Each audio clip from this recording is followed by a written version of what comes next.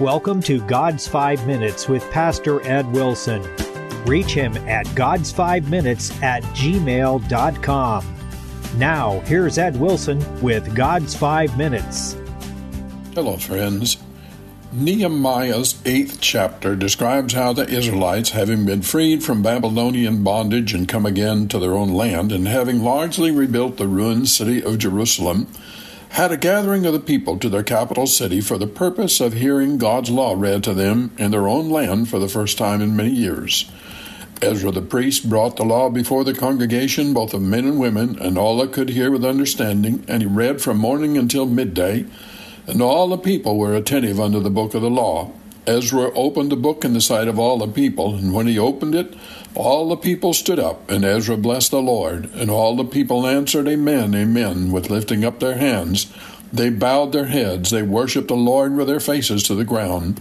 So they read in the book and the law of God distinctly, and gave the sense, and caused them to understand the reading. And Nehemiah and Ezra said unto all the people, This day is holy unto the Lord your God. Picture the scene.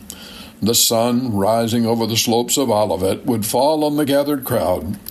There, with the new walls for a background, stood Ezra on his rostrum, and amid reverent silence lifted high the sacred roll.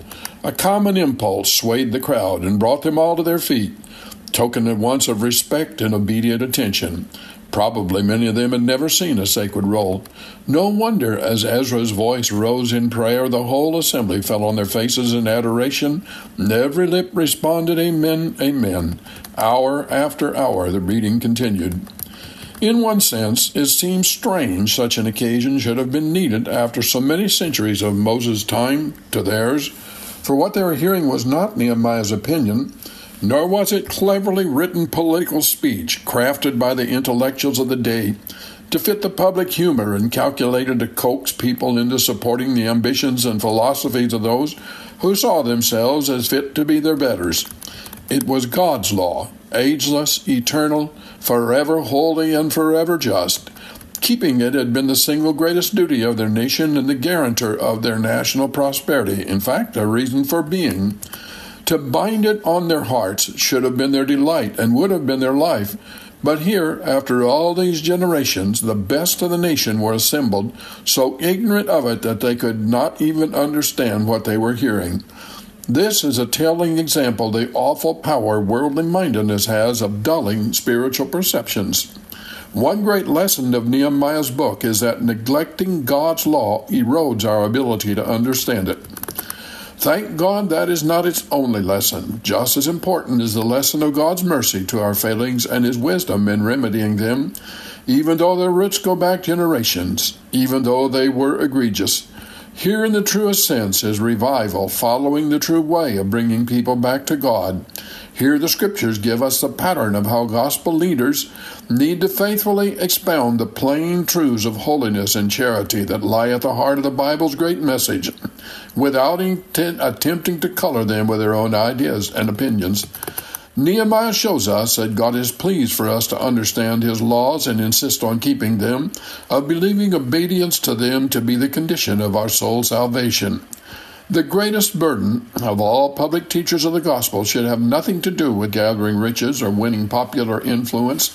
It should forever be declaring clearly the sober truths found in the Bible.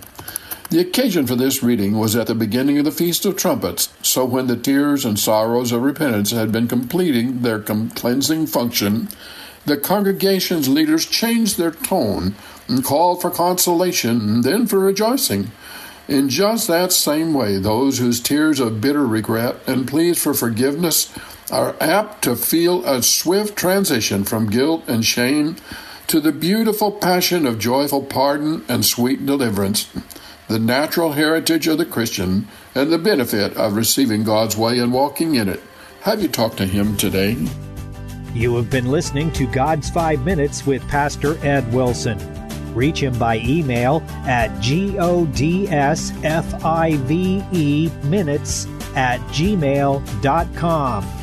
Tune in next time to hear more encouraging thoughts from God's Word on God's 5 Minutes with Pastor Ed Wilson.